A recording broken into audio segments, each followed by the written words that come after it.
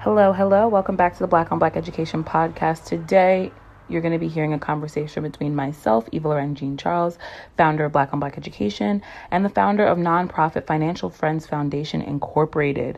She is not only an author, a PhD student, the youngest member of the school board of University County, and an alumni of Teach for America. Her resume goes on, and she gives us so much about why and how she chose to take on all these roles and why and how she continues to do work in service of students. So I know that you are all going to enjoy this conversation, and I can't wait to hear what you think about it. Enjoy. Hello. Welcome back to the Black on Black Education podcast. As always, I allow the guests to introduce themselves to the listeners. So take it away. Hello, everyone. My name is Chelsea Saray Addison. I go by Saray. I am the founder of Financial Friends Foundation, as well as the author of Savannah Savings Jar. I'm also formerly the vice president of the Board of Education, University City.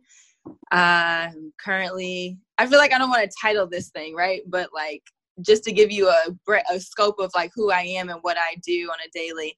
I'm also on track to getting a PhD in education policy and equity. So I'm really passionate about unbuilding those structures that were built to not ensure that Black people were able to receive what we deserve just as human rights, specifically in the space of education and like economic development and finances. Absolutely. You let them know. Other groups will have no issue sharing their accolades. So we should not either. So I want to start by just kind of talking about your journey to education and what that looks like, and your journey to becoming an educator and what that looked like. Okay, sure. Yeah. So I come from a family of educators. My grandmother was an educator. Her mother was an educator. And I come from an educator of like professors. So my grandfather taught at Clemson. I want to say my grandmother taught at South Carolina State or somewhere in South Carolina.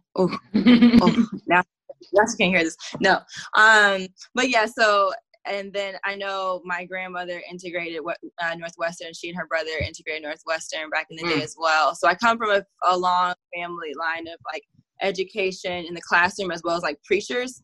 And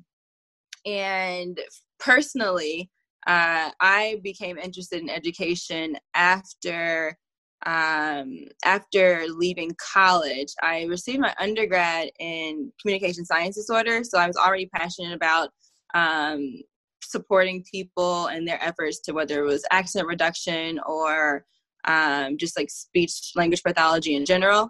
However, I ended up applying for Teach for America because I wanted to play a role in like increasing reading scores with kids and just increasing academics for Black people in general. But I knew that in order to do that, it wasn't just going to be from research. You know, I needed to be in a classroom, be with the people, really understand what were the needs and what were the problems and how I could be used. And so that's why I decided to go into the classroom.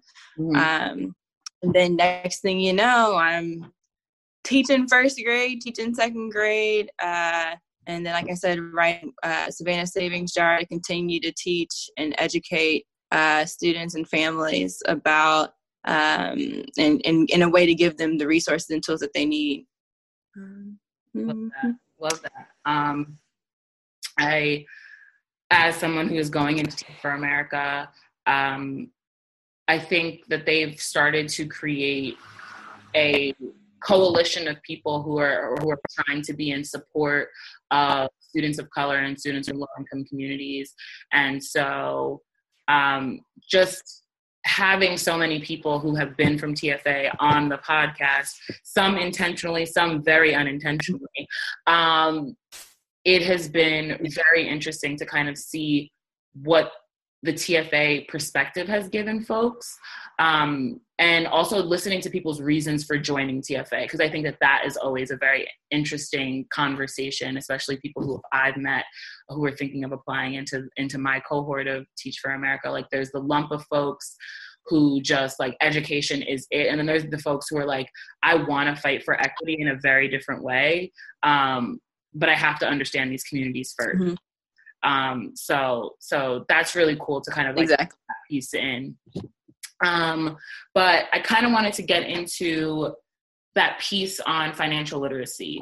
And we've had a few conversations on the podcast about financial literacy and its importance specifically in communities of color, but kind of hone into why, especially for such young kids, you found like it was so important to create a more positive relationship with money.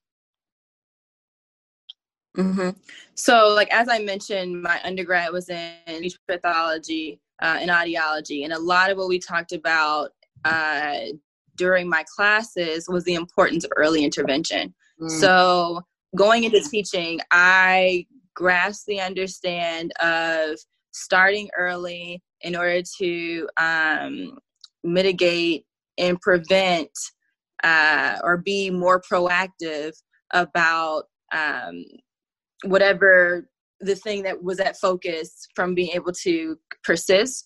And so when it came to what I was seeing my students in particular struggle with outside of the classroom, as well as just like the Black community in general, the concept of like finances and economic development kept coming up. And then on a more lighthearted note, what happened was I was in my third year of teaching, and I was having a conversation with my students. At that point, we'd been like 5 months into the semester, and we'd made mastery and growth of like 2 to 3 years, depending on who the student was, across the board. So that was in reading, math, science, social studies. And so I looked at them and I was like, so we've pretty much done everything that, you know, the state requires us to do, right? So what are you all wanting to learn that we're not talking about in the classroom? And so we threw around a lot of different ideas, and one of the students brought up money.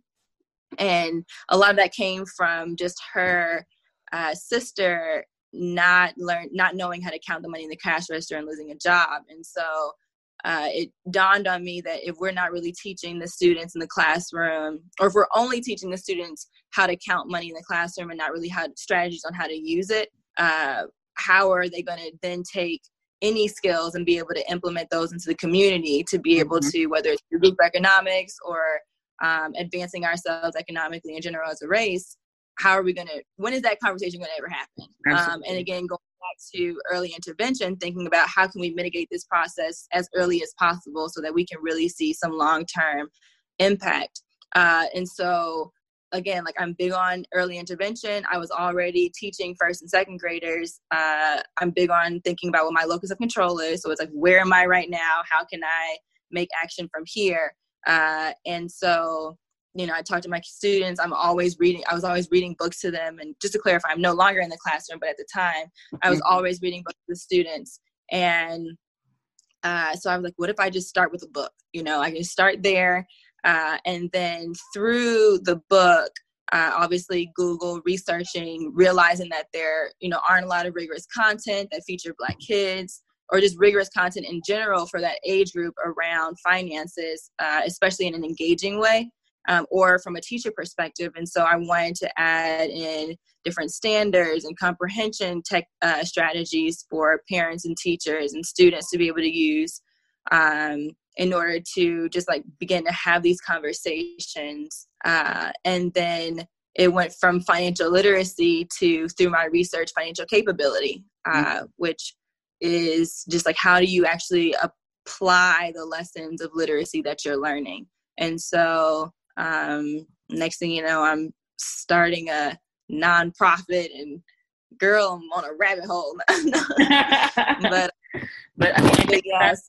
That's what happens. It's like your story to Financial Friends kind of sounds very familiar to the story to Black on Black education. It was just this one thing that you notice, and then the next thing that you notice, and then you're like, okay, well, what can I do now? How can I do more? And then it just becomes like, boom, we're here with this tangible thing that's in support of folks. And so I kind of want to talk about what you learned from your students about their relationship to money, and how what you learned from your students and that relationship to money you're using right now in the content that you're creating and the curriculums that you're building, and obviously in your book. Oh, that's a really good question. Okay, so, and there's a few pieces there. So first, what did I learn from my students about money? I learned that they had how can I say this? They made up their understanding of money because there wasn't a lot of explicit formal teaching of money. So they knew a lot about money, right? They knew where you could get it from. They knew what it could be spent on. But they'd made meaning of a lot of these things and a lot of the terminologies around money. So whenever, I would ask, okay, what are you going to spend your money on? They could only think about what they'd really seen already. And so what it taught me was, okay, how can we expand what these kids have seen, right? How can we give them more experiences? How can I also give them the terminology to apply and broaden the scope? So, okay, let's take from where they are right now. You know about saving. But there's also these other things that you can do with your money. You can spend your money, and you're already spending it, but there are different ways in which you can spend the money where you can make more money. That's called investing. So expanding their understanding of the many ways in which money can be used. And again, like I said before, it was just a matter of, here's how we're counting it. And I know this is this thing that my parents always tell me that I need, and everyone had their own different narrative because everyone's coming from different home life situations. And this isn't just the students in my classroom and in a formal way. These are conversations that I'm randomly having with kids as I'm going along the way, learning more about what students are needing and versus what I'm actually seeing them have. And when I say that, there's an organization called Jumpstart Coalition that has national standards on financial literacy. And so I would kind of quiz informally my students and see okay, what is it that they already know? And a lot of those things were used for Savannah Savings Jar, just to bridge a gap between what I saw that where they were to where they could be standard wise. So yeah, I mean, and again, I learned so much even about the influences of the music, and again, their experiences, their parents. And so it made real for me when I started to read the research about the habits and how the habits translate over into, the mindset, how the mindset translates over into the habits, and how if you change the mind, then you can change the habits. And I remember reading this study.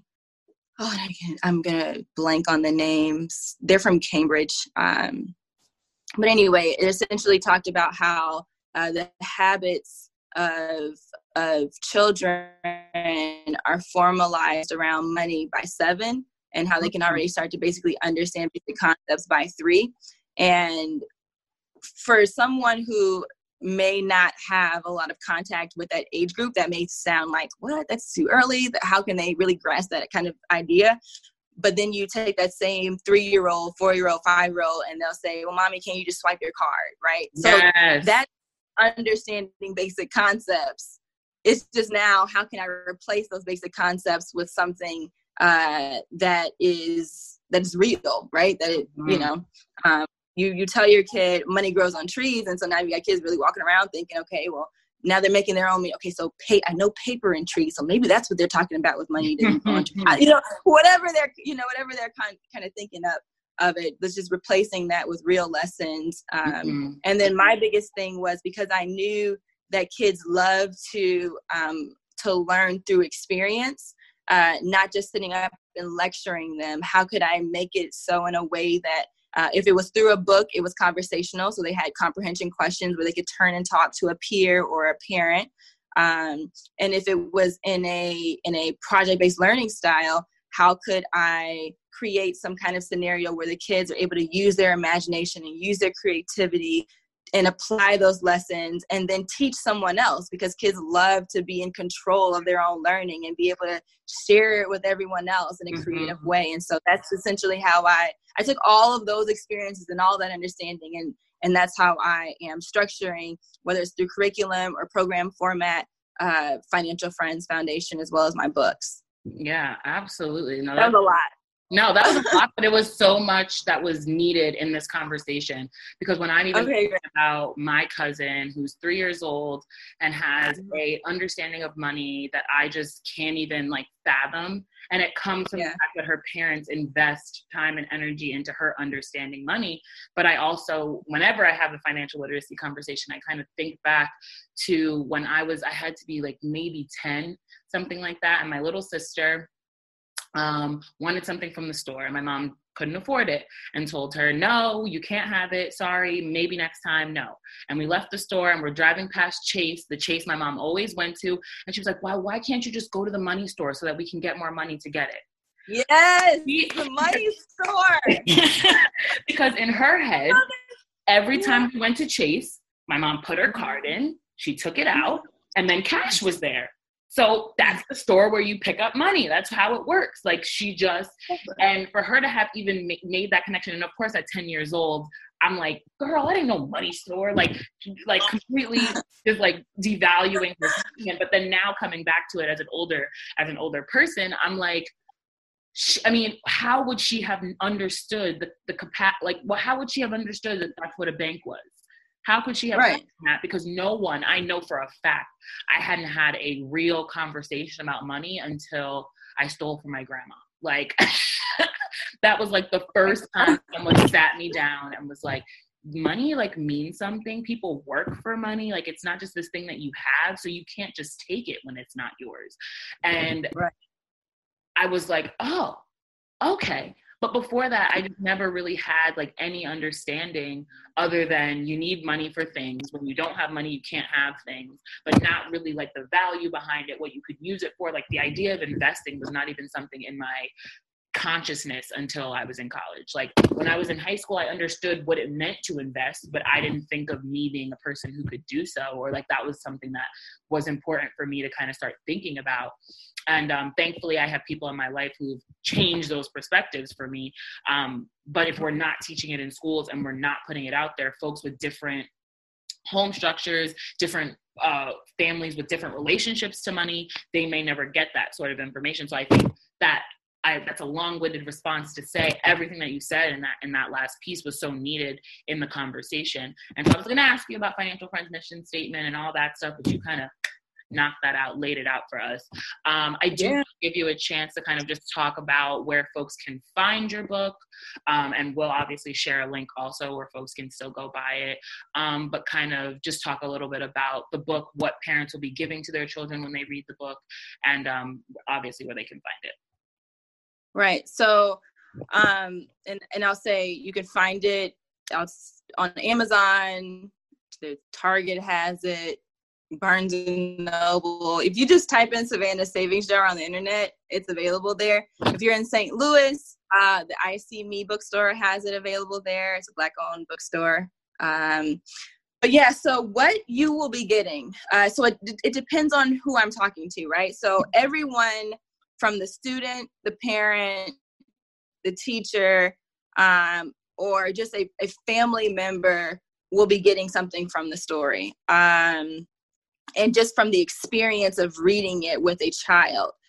So there are different components and elements of it. Like I said, I wrote it while I was a teacher, and I wrote it with the intention of incorporating things that as a teacher, a teacher looks for, right? So comprehension, tracking for comprehension. So with their different comprehension strategies, you have visualizing, you have text-to-text connections and text-to-self connections, which essentially just helps the child be able to better understand the story. So I have questions at the end of certain pages throughout the book that basically tracks that child's understanding of the story as well as the financial concepts. And that was really important because I want to make sure that the child is reading and understanding what they're reading. I had parents when I was teaching say to me, so, they're reading the words, they understand the words, but they don't, if I ask them a question about it, they're not quite understanding what they just read. Mm-hmm. And so as a teacher, we know that we need to track for understanding, asking certain types of questions in order to make sure that the kid is really understanding what he or she is reading. And so that's one of the things. Another thing is a glossary. So I was very intentional because it's for 3rd through 5th grades, wanting to teach just like basic book features. And so even if a younger child, for say 1st or 2nd grade, gets the book, be exposed to a glossary is what it means to have a highlighted word and to go find that part of the book where they can get more information, definitions of the words and their meanings. There's also like a slime recipe included in there, just like a fun activity. I'm really big on like giving kids hands-on experiences to test their knowledge. Mm-hmm. So Savannah in her story creates a slime business, and so it made sense to include a slime recipe. Mm-hmm. In case a child was like, well, I want to do a slime business. Great. Here's your first step.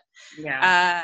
Let's see what else they're getting. They're getting really good starting points for conversations that they can go deeper into. So we talk about return on investment, what an entrepreneur is. There's a budget in there. And I know some people use different terminology, not just budget. They may use spending list. There's different names for it. So it allows a parent or whoever is teaching the lesson to be able to have a starting ground that they can launch from to teach other lessons. There's a lot of really good lessons in the book. It can be used in STEM, so there's obviously science because of the slime recipe. Mm-hmm. The technology piece, if there's a kid who wants the entrepreneurship piece of it, but there's the math as well in there. So there's a lot because if we're dealing with money, the kids are able to like add and keep track of their budget. There's been teachers that tell me like they could write an entire week's worth of a lesson using the book. So, but it's also just like a fun and engaging story. Kids love it. I went on a lot of author visits last year, and I would go into 1st, 2nd, 3rd grade, 4th grade classrooms, 5th grade classrooms, and I had the same response across the board. They were all interested in the book. They were really engaged in the story because kids want to learn about money. Like, what's this thing that they're talking about, and now I get to engage with it. So, so yeah, that's what I'd say, and you have a spark now a spark that you can continue to fuel the flame of. Absolutely. Yeah. Absolutely. And I think even just talking about that piece, where you say kids want to know about money, like how many times have your parents told you, no, when you have your own money, you can get it? Well, how do I get money? And the conversation kind of never goes past that. It's you don't have it, but how do I get it? And I think a lot of kids have that want. They want to get it. They want to have it because it's so important. It can get the cool things that they want. So how does it work? How do I make it work for me? All of those sorts of different things that adults are trying to figure out. But if we start teaching it earlier, like you said, then kids can start to make those investments earlier and kind of go into a path of having money in their consciousness much earlier. And so I want you to share with folks, whether they be teachers, whether they be parents, whether they be students themselves, or like people who are coming up with the curriculums and policies in schools, what is the societal impact, especially in our communities of color, of financial literacy and financial capability? Right. So, it's another great question. Because that's why I'm doing it, right? To speak to that audience in particular. So the societal impact, there's a study that talks about, or Prosperity Report said that by 2053, without intervention, the median household wealth of Black communities would be, or the Black community would be zero wealth. or $0. And so that statistic really stuck with me because for a few reasons. One, it's like, okay, 2053 is no more than a hop, skip, and a jump away from where we are right now. So within this lifetime, the median household wealth of Black people could be $0. That was alarming in and of itself, but I don't like to live in fear.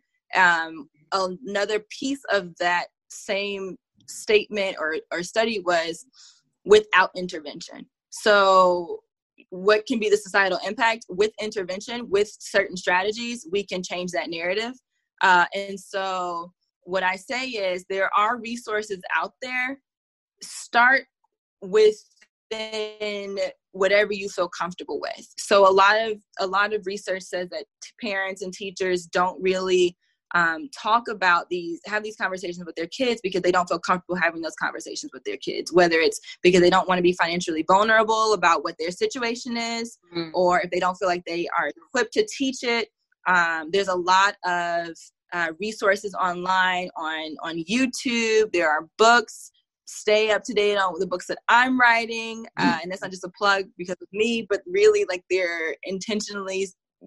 I'm doing them intentionally for it to help you.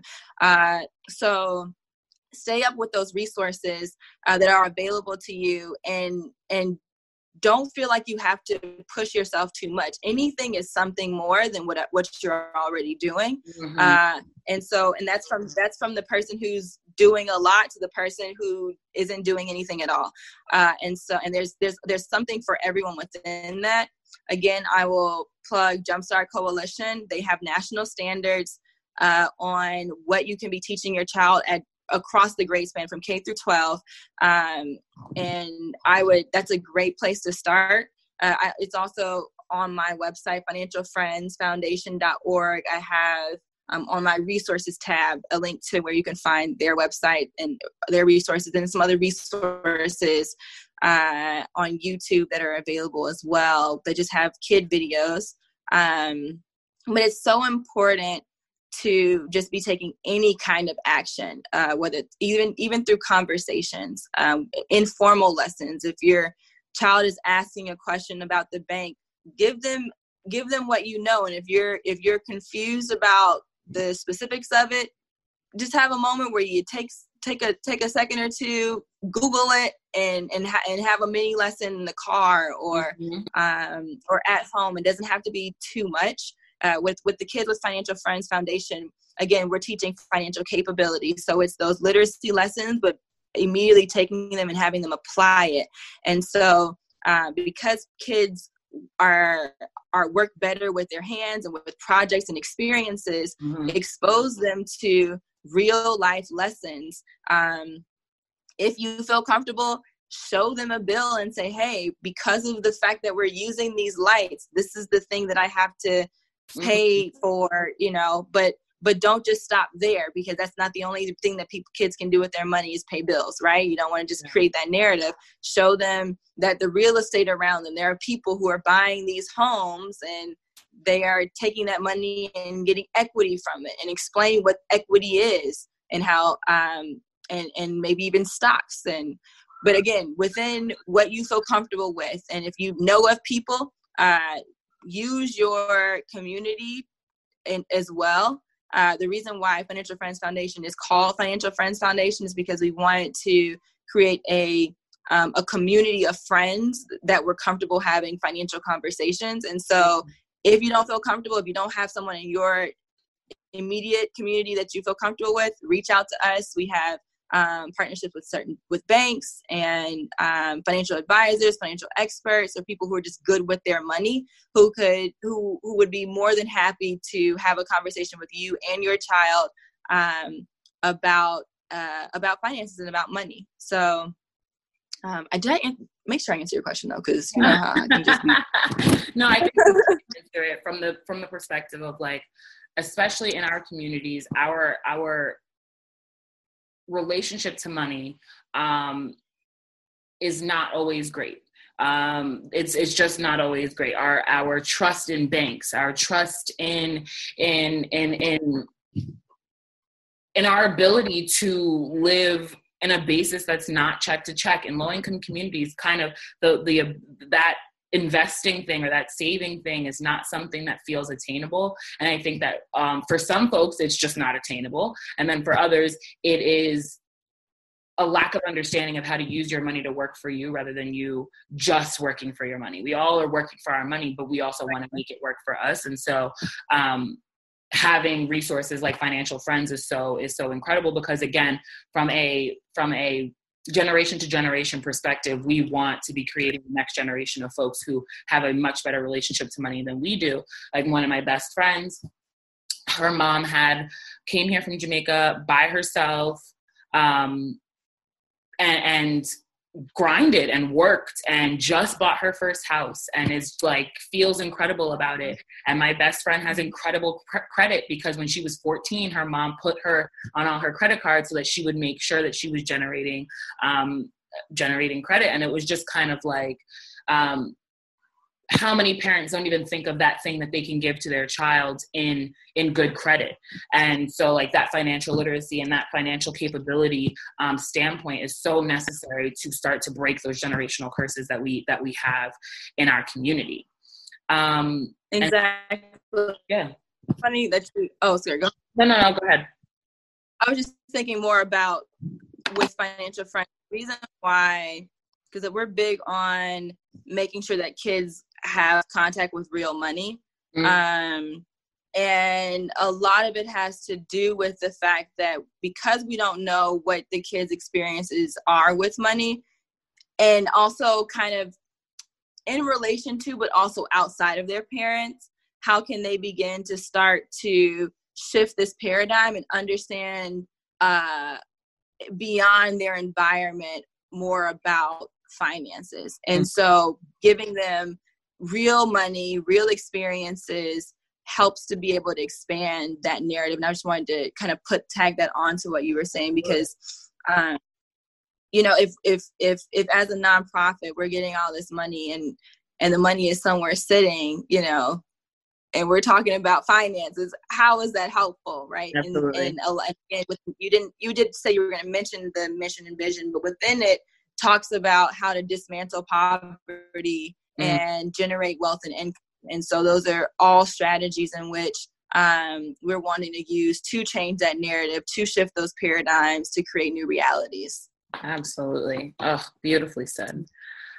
So I think we aired out the conversation with Financial Friends, but now we have to move to one of your other incredible accolades, being the youngest person to become vice president of University City's School District Board of Education. That is absolutely incredible. And so I want to talk a little bit about what brought you to make that decision to run for school board, what a school board is, what it does, and why it's so important for parents and teachers to be involved. Right. Okay. I'll start with why did I run for office? So like I said, I moved to St. Louis 2014, and with the goal in mind and what was placed on my heart to better understand the conditions of Black students, Black families, of the Black community. And I applied to CFA because I didn't care where I was. I was like, I want to understand the Black experience in this country. Send me someplace and I'll figure it out from there. Yeah. And so getting to St. Louis and immediately that August, learning about the race relations and then having Michael Brown be murdered was an immediate, there's a lot to do. And I don't like to use urgency in the sense of not necessarily taking your time and being deliberate, but it's a little bit overdue for justice to have been served. And so what are you going to do specifically to ensure that, and I don't want to get emotional because we were already talking about like how we're being, right? How this, and I haven't been crying, so I hope I don't. Yeah. But just what are the action steps that I was going to do to be able to, again, stand alongside folks and ensure that equity and ensure that justice was going to be served, and specifically in the space of education. So during my third year of teaching, I think it was actually my second, it was my third year of teaching. During that beginning part of the semester, I was looking around my classroom, and I knew I was thinking, I want to be doing more. Like, I want to be doing something more, more numbers. And hindsight bias, I always say, I can't really put a gauge on what more really means, because when you have direct contact with people, you are making a huge impact. And when you're further from, but also doing systemic things, it's just a different kind of change, a different kind of impact that you're making. But at the time, within my understanding, I thought I want to be making more of an impact. And so how can I do that? And TFA, they have connections with Leadership for Educational Equity, LEE. And there was an email that came across my inbox that asked about, if I'd ever considered running for office. And I was like, well, yes, I have. And mostly because I'd been having conversations with my mentor, Tashara Jones, who's the treasurer of St. Louis, as well as a really good friend of mine, Charlie Cooksey in St. Louis, just about how they've been able to use their positions of power within the institution to enact change. And so, long story short, ended up going to a LEE event where there was an exercise where we had a mock community and took on different roles within the community. And I can't remember which role I originally did, but I remember thinking to myself, yeah, this isn't within, again, my locus of control right now. I don't feel really prepared to have this role. And then realized that the school board was a role. Again, wasn't aware of school boards and what that really did, wasn't really into local government like that, but I did know that change could happen at the local level. And so throughout that conference, I decided, okay, I'm really interested in a position on a school board, or the school board in my community. And again, going to another conference with LEE, speaking with other Black educators at Howard University, actually, where we were just talking about some kind of our fears around running for office, around our frustrations within education and within representation. And next thing you know, I have decided that enough is enough, and I will contribute to my community in the way that I can, taking my education experience and my passion to make change on or within the community from the school board level.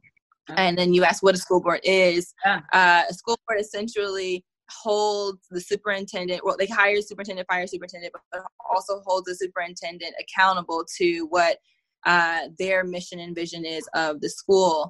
And so, or of the district rather.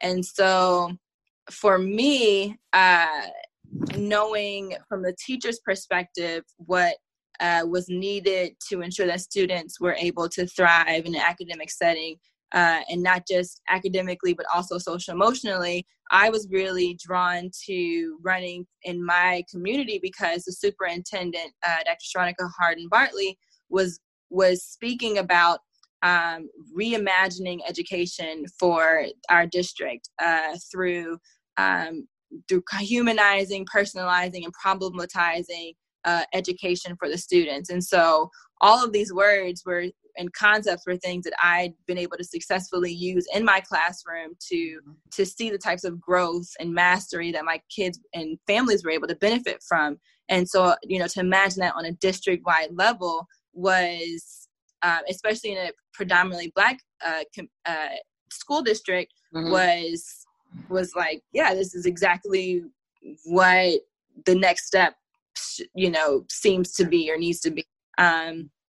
And luckily, and I'll say by the grace of God, but then also by the influence of my community and the trust that my community put into me, was able to win that election and go on to hold the superintendent accountable and work alongside my colleagues to to whether it was from doing resolutions or checking up on policy or just making sure that we're asking tough questions around what is being brought into the school and presented to our families and students to ensure that they were able to realize that the type of academic and social emotional development that the superintendent was promising to the community.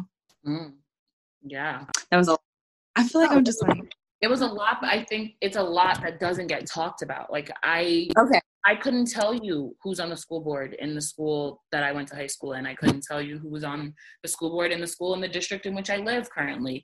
And so I think that too many folks don't even know what it is. They don't know what to look for. They don't know why I should be involved. And so I think everything you said kind of answered the question, why is it important for parents and teachers to be a part of it? Because parents and teachers, it gives you the power to, again, hold the superintendent accountable for what they say is supposed to be a successful school district.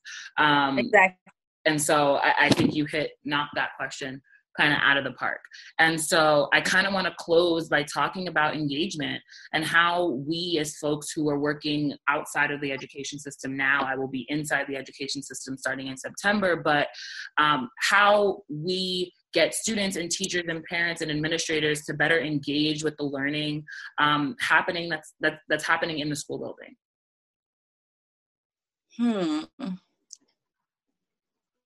So I feel like whenever I'm asked questions like that or pondering questions like that, I always think about where are you starting from, and then what is the goal and what you're trying to get to, and sometimes that can be best done by starting from where you want to go, where is it that you want to be or end at, and kind of backwards plan from there to where you currently are.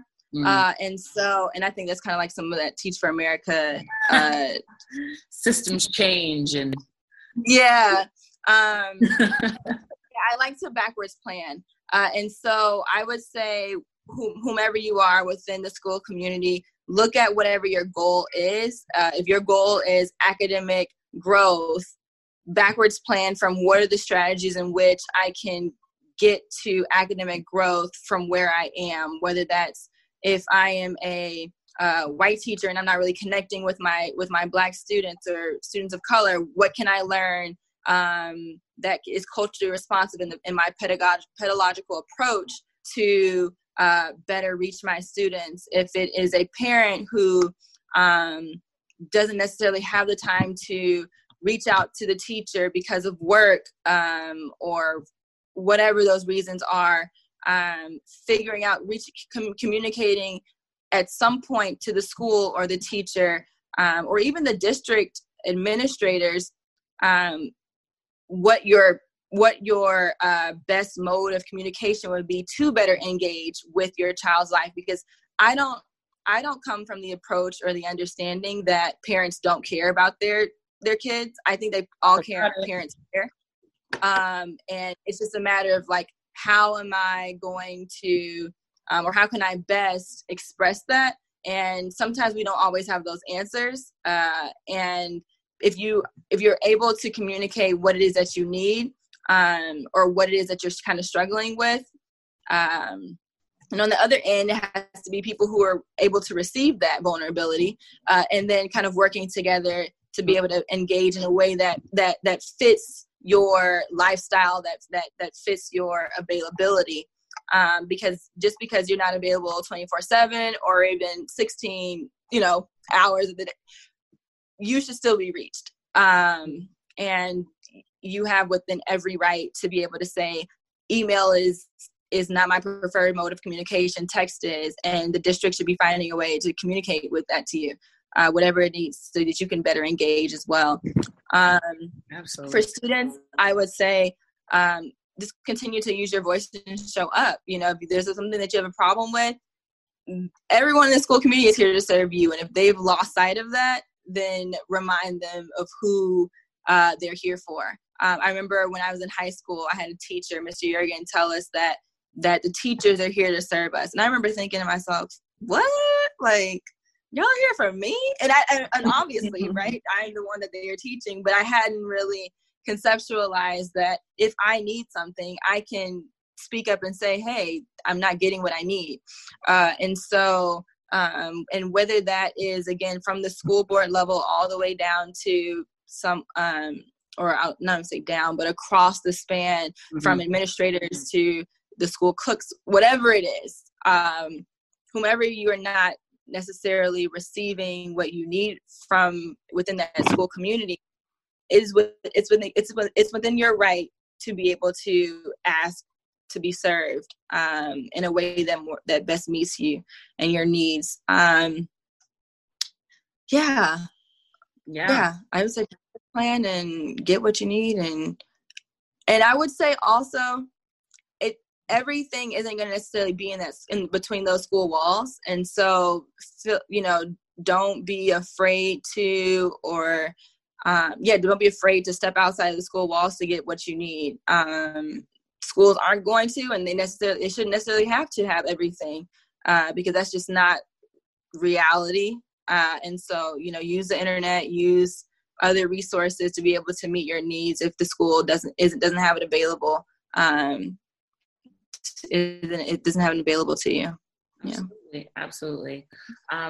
I think you touched on so much in this episode that is pertinent to the conversation, the state of Black education, the experience of folks in communities that are striving for better access to education for their kids and for their families.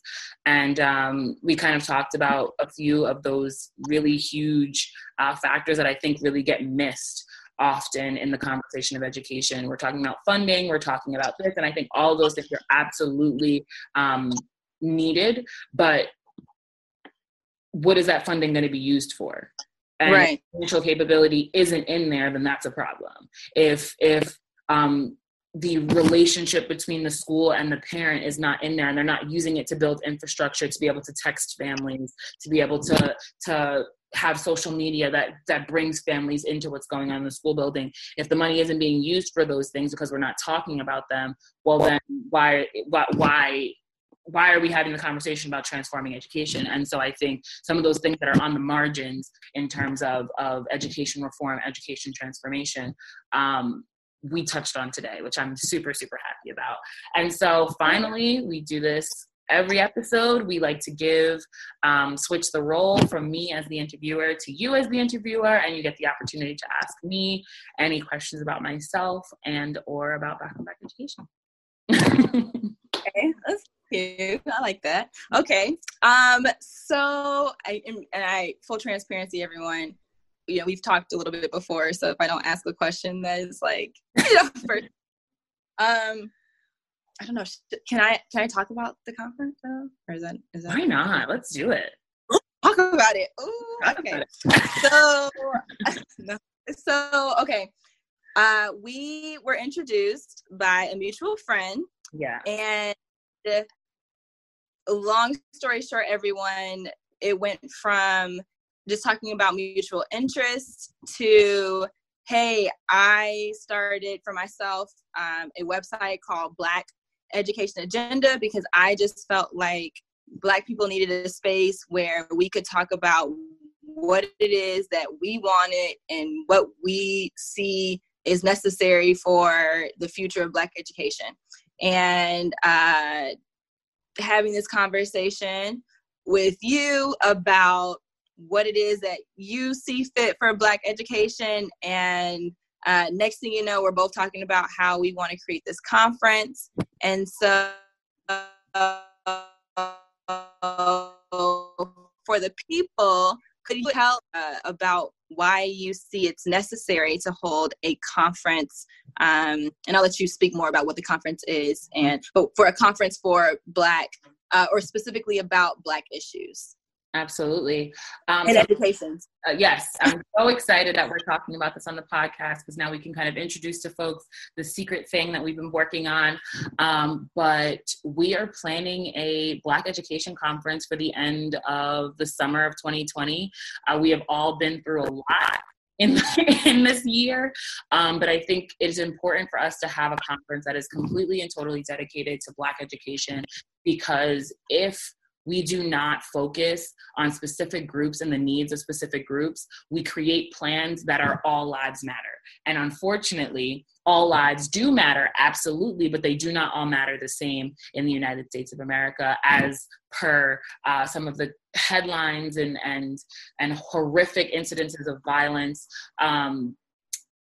by police officers that we've seen over the past couple of weeks. And so in our conversation, we kind of talked about getting panels together, getting presenters together, so that any teacher, educator, policymaker that is in service of Black students understand the needs of those students, so that they don't always have to be the ones to ask. Sometimes you need to take the extra step to go and get the information so that you can give them what they need before they have to ask. And honestly, it's not before they've had to ask, because they've been asking for it for hundreds of years. Right. At this point, it shouldn't be us knocking on the door to say, can you please give us more funding? Can you please add social emotional learning to our curriculum? Can you please bring restorative justice circles into the curriculum at our schools? I, as an educator of Black students, want to bring these things for them. And so I want to go to a place that is completely dedicated to them and get the skills that I need to support them in any way that I can. And so everyone out there, more information obviously will be coming soon, but the Black Education Agenda and Black on Black Education are teaming up to bring the Black Education Conference to y'all. And y'all better register, because we need you there. Right. I'll also just say, if anyone's interested in being on a panel, I mean, we have a list of people who are already looking to speak on panels and to present on different topics. But if you're interested and you're an educator or you have something to contribute, definitely reach out to one of us for the conference. And all your information I will put in our bio, so folks have your email and everything to reach out to you. Okay. But yes, we need you there. So okay, awesome. Let me see, what's another question? I feel like I should have written down my question, because our questions. What was the thing that sparked your interest in teaching? Mm-hmm. Yeah. So folks have definitely heard this on the podcast before, but for anyone who have they? Oh no, don't answer. No worries. Because I think I've never talked about it in specificity. Okay. I had an internship at the Center for Alternative Sentencing and Employment Services in Brooklyn, New York. And I walked in with this idea that I was going to be a tutor. I was going to have one-to-one meetings with students, and it was going to be like that. And at the time, they didn't have a teacher. So I ended up kind of assuming the role of the educator for all of these overaged, undercredited students who had gaps in their education because of issues with criminal justice. And at first I was like, oh, wow, okay, this is a jump. But by week 3, I was like, well, this is what I'm supposed to be doing with my life. Like, it just really clicked that simply for me. And from there on, I changed my major. I started Black on Black Education. I have been going to everything education that is available through the CUNY system, all the online and virtual seminars that I can get my hands on that I had time for. And so it kind of just sparked, I applied to Teach for America. And so it kind of sparked that I want to be the kind of educator that I didn't have. And not to say that I didn't have a lot of incredible teachers, because I did, but I think in my K through 12 experience, I had 2 Black teachers, one of which was a gym teacher, and the other one was my 3rd grade teacher. And every other teacher that I had was a white person. And so, especially in high school, coming to school after Trayvon Martin, coming to school after just all these different issues within our country. During the Trump campaign, I didn't feel seen in the space, and I didn't have any teachers that were like, oh, we should probably check on her because she has specific experience coming into this predominantly white space, because it wasn't in their consciousness. And so I kind of was like, well, how do I support students in making them feel seen? And that's the story. I love that. There was so much in that. Especially about just like kind of like that realization moment of like having to assume a certain position, and I don't just like, especially as a Black person, seeing someone within your community. I know it was an innate thing for me, and it sounds like for you as well. It's just like, okay, I need to now assume the position of becoming an action and supporting my fellow brother or sister in uplifting. And so I really commend you on just like not shying away from that call and really leaning to it. Because right.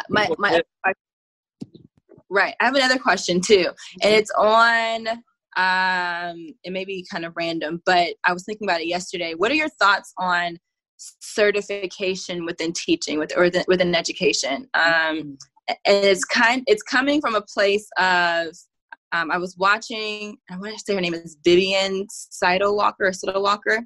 I was watching a lecture of her. She's a Emory professor, and she was just talking about the communal way in which Black educators taught before the 1970s, before integration. Mm-hmm. And I've always kind of been within the thought of you don't necessarily need a certification to be able to teach. There are people with certifications who, do a poor job of teaching, especially in particular Black students. Mm-hmm. And I just want to know your thoughts on teaching and certification, and then beyond that, what it is people who do not have teacher certifications can do to support education. Oh, wow. Great question. Thank you so much. It was so thoughtful.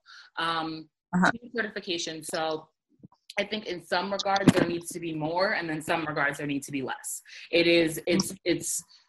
So Teach for America is allowing me to graduate from a bachelor's in May and become a teacher in the front of the classroom in September. And I think that some folks kind of look down on that as a trajectory to education, because they're like, well, I went and got my master's and I did it this way and I did that, so I have what's necessary. But almost all of my teachers in high school also had that master's, also had that experience, and also didn't serve me in the way that I needed to be served. And so I think teacher certification has to be held in such a weird way. I think if all master's programs were teaching pedagogy of the oppressed, if all master's programs were using those 2 years to put folks with incredible teachers to help them become incredible teachers, then I would think that master's program certification programs are absolutely necessary and should be across the board. But unfortunately, that's not the case. Unfortunately, people can go through their whole teacher certification without having a conversation about race. And that is a problem. And so the way that Teach for America forces folks to look inward and forces folks to kind of understand their, and I can only speak for New York's core because I'm in New York's core, but from what I understand, the experience of being a Teach for America core member is that inward reflection of like how my teaching experience or how my learning experience, I cannot take that and directly replicate it in the classroom because the students that I'm serving don't directly replicate me. And so I think both paths of certification are valid. It's just the validity needs to be changed in who is preparing the teachers to go in the classroom rather than what that looks like in terms of a master's or an online course or Teach for America or New York City Teaching Fellows. It's what is the content that they're getting is the problem in many teaching programs. I completely agree. And then so for the next part of it, so I completely agree. I'm not I'm not talking any about it because I don't think there's anything to add, because I feel like you knocked it out of the park. So for those who do not have a teacher certification, but who are interested in and have enough experience and exposure where they could leverage and be able to support students, teachers, school community in general outside of having a certification, what do you say to those people? I say to those people, get on Instagram, get on Twitter, get on a podcast, get on a blog, use the knowledge in which that you have and share it with as many people as you can. And even if it's not in a structured standpoint, we forget how powerful person-to-person contact is. If I hadn't met Stephanie Stamp, who has been on the podcast and who also was my supervisor at Cases, I don't know who I would be as an educator now. And so if you're outside of the education system, call on your school board because you feel like you can be in support of students. And that support may not look like go directly into the classroom, but it could look like I need to have a conversation with the power that I do have with the superintendent, with the school board, to bring things to their knowledge. They can change without additional funding, because we forget all the time how much you can implement about social emotional learning without another dollar, how much we can implement about financial literacy without spending an extra dollar in your school. And so I think those people just have to keep knocking on doors until someone answers. I agree. Oh, yes. All right. So I think we had incredible conversation, and I just want to thank you for your time, and I want to thank everybody who hang in with us and listened, and can't wait to see you guys next episode.